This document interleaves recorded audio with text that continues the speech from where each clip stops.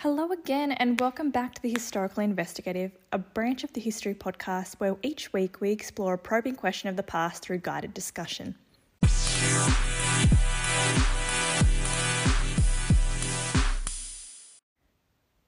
We've had a special request this week to look at Roman religious policy. Particularly, we'll be working to answer the question, what approach did the state take towards religions considered hostile to the state? To answer this question, we will review the structure of religion in Rome and what constituted a hostile religion. Further, we aim to examine the reign of prominent emperors which influenced religious persecution in the state, why this policy was enforced, and how it was imposed throughout the empire by the Roman state. In our exploration, we will use a case study of Christianity to build a response to this impending question as the galvanisation of Christians during the reigns of our emperors seemed to pose particular threat to the religious practice of the state. To begin, we will first explain the traditional religious structure upheld in the Roman Empire and what defined a hostile religion in this particular context.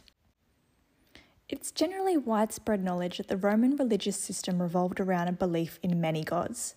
This such phenomena is called polytheistic religion, or polytheism, which through quite literally separating the word into its affixes, alludes to belief in multiple gods. Polytheistic religion meant that citizens could be rather flexible in their religious practice. For instance, they could choose gods to pray to, sacrifice and worship, dependent on their particular need. One such example being Bacchus, the Roman god of agriculture and wine. Hence, citizens would worship and sacrifice to Bacchus, particularly in the farming and wine regions of southern Italy, to ensure their crops would be prosperous and they would have good farming seasons. True to the concept of polytheism, Roman religious gods were not at all necessarily equal. Some were indeed subordinate to others, primarily Jupiter, who was king of the gods. Now looking to the opposite end of the spectrum, there is monotheistic religion, or monotheism, which again, broken into its affixes, means a belief in only one all-powerful god or divine being. Notable religions which practice monotheism include pagans, the Jewish, and Christians. Each of these religions have derived from faith in the same one God, which between them they have interpreted to form these different facets of a singular belief. However, for the sake of this podcast, we will focus on the monotheism practice as Christianity, as the followers of God and Jesus Christ were among the most outlawed and prosecuted non-traditional religions present within the empire. This is not, however, to say that the Jewish or pagans were never persecuted, but their persecution was not as nearly as lengthy, debated, or as severe as that experienced by the Christians. Contrasted with the foundations of polytheism, the flexibility of divine beings to worship in the sphere of Roman religion, followers of monotheism, in the form of Christianity, consulted and were consoled by only one God to maintain their prosperity and well-being. Across the Roman Empire, their own polytheism was standardised as the official religion of the state. Hence, it was widely practiced through sacrificial ceremonies, festivals, and the construction of dedicated monuments, temples and statues, and effigies in people's homes. Whilst the Roman Empire would have been far too expansive for this standard religious practice to be effectively regulated, under the rule of few emperors, there were genuine attempts to streamline polytheistic practice through outlawing and persecuting followers of the monotheistic religion. As previously noted, Christianity was one of the most impacted of the monotheistic religions from new religious policies of persecution. We will now move on to exploring why monotheism presented a hostile threat to the state through explaining the development of the imperial cult and its effect on the early Christian persecution policies during the Julio-Claudian dynasty. As discussed, polytheism was a tradition for Roman religious policy, as it was believed that through strengthening the bond between man and the gods and other divine beings, miracles could occur and their lives could continue peacefully. Of course, Roman religion essentially rests its faith in the legends of the heroes and their correspondence with the gods rather than manifesting in physical living gods among the people. Christianity, on the other hand, was still a very young, new religion forged upon a belief in the Word of God spread by his Son Jesus Christ throughout the Middle East. Jesus was a living man, however a divine being through his relation to God and the miracles he performed. Hence, the Romans treated his followers and the religion itself with suspicion, as their religious system almost refutes the possibility of a supposed divine being merely a mortal man, not to mention a mortal man claiming to be king of the Jews, a claim considered complete blasphemy in the eyes of the Romans. During Jesus' time among the Romans, he galvanized support for Christianity and towards his end endured torture and horrific death, which only solidified his position as a martyr in the Christian world. However, although Christianity spread quickly throughout the empire, Christians remained a minority among Roman citizens, with their treatment dependent upon the overseer of the Roman state, the emperor. The role of the Roman state in this context was dependent upon the opinion and influence of the emperor, and hence religious policy was subjective to the emperor's beliefs. The state would merely enforce this policy through law and sometimes military force. In the spirit of explaining cause for Christian persecution, we will first examine the imperial cult, a concept advanced and perpetuated by the Julio-Claudian dynasty, which encompassed the first 5 emperors of Rome from the beginning of the 1st century CE. The concept of the imperial cult was to deify the Roman emperors and give them power through a divine connection with the gods. Emperors which assumed the imperial cult were given godlike status because their own contributions to the Roman people were like that of a god. This cult began to be circulated by Augustus, who had witnessed his father, Julius Caesar's deification, and deemed himself worthy to continue this tradition. The imperial cult was practiced similarly to polytheistic religion. The divine god king was tacked on as essentially another one of the 12 gods encompassed by Roman religion, and was commemorated similarly through monuments and festivals. The imperial cult was careful not to promote itself above the gods, however, but was often used as a strategy of conceptualizing the power of Rome, both politically and militarily, under its leader. Whilst some emperors adopted a policy of tolerance when addressing monotheistic religions, such as Christianity, others chose persecution over peace. This persecution was not only due to the rejection of monotheism in Roman culture, but was supplemented by the atheist view held towards Roman religion and the concept of the gods by Christians. Emperors dating way back to Octavian Augustus had upheld a primary duty, which was to safeguard the Pax Deorum, which was the ancient arrangement by which the gods would provide peace, security, and prosperity to the human race in return for worship and sacrifices. If the emperor did not uphold and enforce the Pax Deorum, ensuring the gods were worshipped properly, there was a legitimate belief that the human race would be plunged into demise. The Christians, even though they were still a minority religion, threatened the stability of the Pax Deorum as they refused to sacrifice to the gods. Hence, under Roman rule, they were viewed as enemies of the state and of peace, and for this, they must be punished. The persecution of Christians within the Roman Empire formally began during the reign of Nero, who was emperor from 54 to 68 CE, and the last of the Julio-Claudian rulers. Before Nero, Christianity was treated equal to other religions like Judaism and paganism, and treated with a policy of tolerance.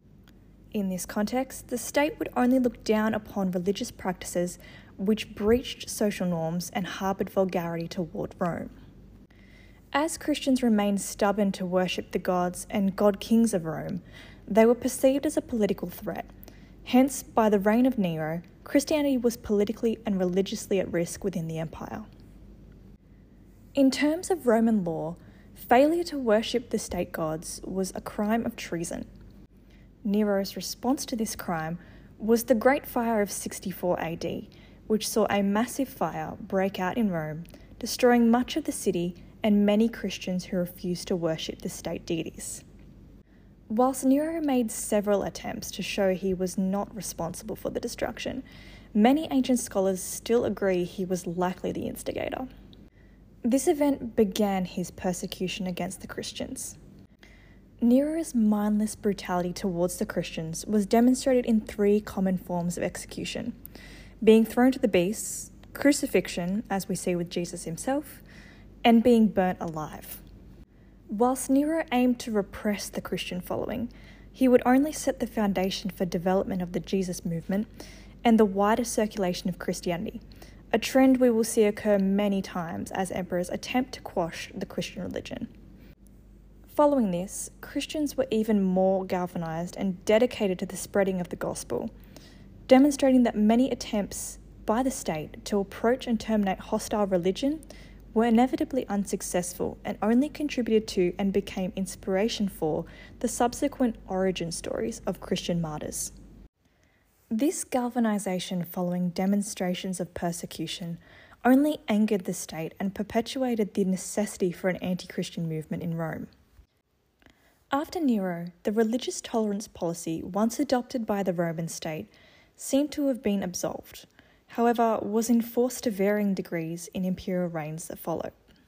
Broadly, there was a don't ask, don't tell policy when it came to religious preference and Christianity in the Roman state. This was until Domitian came to power in 81 AD. Domitian aimed to continue the imperial cult of those which preceded him, wanting to be honoured as a god not only in death but throughout his lifetime. Hence, he was obligated to take action against those who opposed the deification of the emperor, which of course were the Christians, who remained stubborn to acknowledge the worship of the gods, let alone the emperor. However, what is interesting about Domitian is that although he began with intent to carry on Nero's policy of persecution, he seemed to later revoke his decision. As Tertullian documents, Domitian too, who was a good deal of a Nero in cruelty, attempted it, but being in some degree human, he stopped what he had begun and restored those he had banished. Therefore, Domitian's reign presented a period of remorse for Christian persecution, and a temporary change in the state law to revert again toward tolerance. Tertullian's statement provides evidence towards an assumption that Domitian was more concerned in upholding the imperial cult than beginning a legitimate attempt to perpetuate Christian persecution. Hence, Domitian then began a formal period in Rome of good emperors, an era where Christian oppression was somewhat stabilised and fewer persecutions occurred against Christian followers. This state approach was continued during the reign of Trajan during the early 2nd century, where although there were occurrences of persecution at the lower and state levels, the role of the state in enforcing persecution policy was hardly active. So much so that the Emperor Trajan's reply to the questions raised by Pliny about the way of treating Christians, the official view of the emperor was almost neutrality. Trajan writes in his response, "These people must not be hunted out until the charge against them is proven," and other scholars agree that most Roman officials took Trajan's advice when approaching Christians and rarely hunted for or accepted anonymous accusations against them. This action, or lack thereof, demonstrates a neutral approach towards considered hostile religion, further confirming that the religious policy and treatment of religions considered a threat to the state was at the mercy of imperial opinion and statement. This policy of tolerance seemed to, however, accumulate a hatred for Christianity until the reign of Diocletian in the 3rd century, where persecution of Christians became a priority and a key theme in how Diocletian exercised power. Christians had been tolerated for at least 4 decades before Diocletian. Even Diocletian himself had initially appointed Christians to his court. However, imperial officials and auricular priests began to protest and lobby for Christian repression, and the basis of the state rule was altered by Diocletian to fulfill these requests. This change was documented by Porphyry of Tyre, the editor of the work of Plotinus.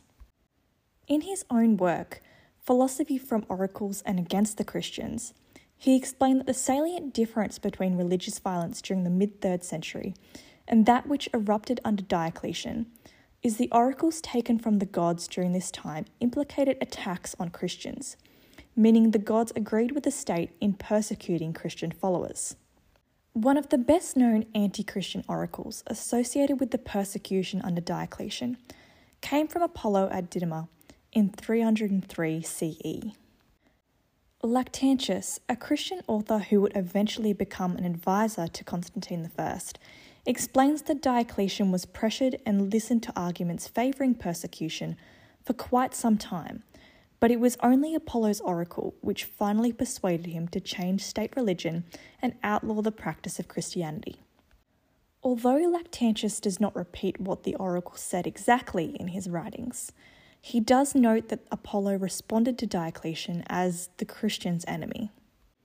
Further, the oracles and prophecies received during the time of Diocletian share common themes. They accuse Christians of being profane, impious, and polluted. They also perpetuate that Christians are ignorant and inherently tangled in error. They comment too that Jesus, although devout, is to blame for Christian error and that he was rightfully executed. The oracles charge Christianity with harming the world, the human race, and the gods, supporting another belief at the time of some state officials, which was that the practice of Christian rituals brought evil demons into the cities of Rome. Porphyry of Tyre further claims the following of this time in his work. He says the gods are no longer resident among us. Ever since Jesus began to be honoured, no one ever heard of any public assistance from the gods. In the year 303 CE, Diocletian and his imperial colleagues issued an edict which ordered all Christian churches to be destroyed, scriptures to be burned, and followers of Christianity to be formally dismissed from government service and stripped of all civil rights. Judicial torture and enormous public executions became a standard theme in violence toward Christians and anyone who was perceived as disobedient or dangerous to the state.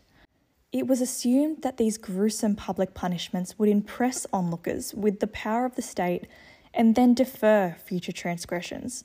But, as aforementioned, this public display only bolstered the Jesus movement and perpetuated Christianity within the empire. Typically, those arrested and tortured Christians were given numerous invitations to sacrifice their religion and reconsider worship of the Roman polytheistic gods. However, most refused, staying true to a concept of martyrdom, which began with the death of Jesus. Essentially, they would die for their faith, and that infuriated the state even further. These public displays of violence and aggression towards Christians, instigated by Diocletian, would continue to bleed into the reigns of his successors until Constantine I took power in 306 CE. Constantine, above all else, sought to restore peace to the empire and consensus to a divided church. The Constantinian state was willing to use its coercive powers to achieve this end. Constantine summoned the Council of Nicaea in 325 CE to heal the ruptures within the church. He attempted to standardise the practice of Christianity and funded the construction and establishment of churches within the empire, which unified religious practices and shaped a policy of religious peace. This brought an informal end to the harsh persecution of the state towards Christians. Now we will consider again our initial question. What approach did the state take towards religions considered hostile to the state? We have examined the differences in religions among the Roman Empire and noted that the Roman state considered monotheism, particularly Christianity, a hostile threat to their polytheistic religion and imperial cult through their deification of a seemingly mortal man and an atheist approach to the worship of Roman gods. Further, we have noted the approach of the state towards this threat through the particular reigns of emperors such as Nero and Diocletian, where the most extreme examples of persecution involve the burning of churches and scriptures, public execution and torture, and the stripping of civil rights of all identifying Christians. From this discussion, we can agree that the state approach was indeed subject to the reigning emperor, and hence the treatment of Christians fluctuated from the 1st to the 4th centuries. We can also affirm the influence of oracles and the desire for deification as a key theme when violence against hostile religions, such as Christians, would escalate. Nevertheless, once a crime against traditional religious practice or the security of the state was identified, measure would be taken immediately to repair the harm, where, at a minimum, the guilty party would be arrested and imprisoned for judgment, with intention that their eventual punishment would reflect the material harm inflicted upon the state and the Roman people from their actions. Although Christians found in this situation were given the opportunity to convert to Roman religious practice and abandon their faith, they would often choose instead to face the punishment of the state. Therefore, the approaches and policy of the state towards hostile religions was extreme and severe, particularly when approaching Christian threats. However, their persecution only supported the later development of Christianity. We will finish off this podcast with the quote from Lactantius when addressing pagan persecutors. He writes, "For if you wish to defend religion by bloodshed, and by tortures, and by guilt, it will no longer be defended, but will be polluted and profaned." Thank you all for listening, and I look forward to discussing another topic with you all next time.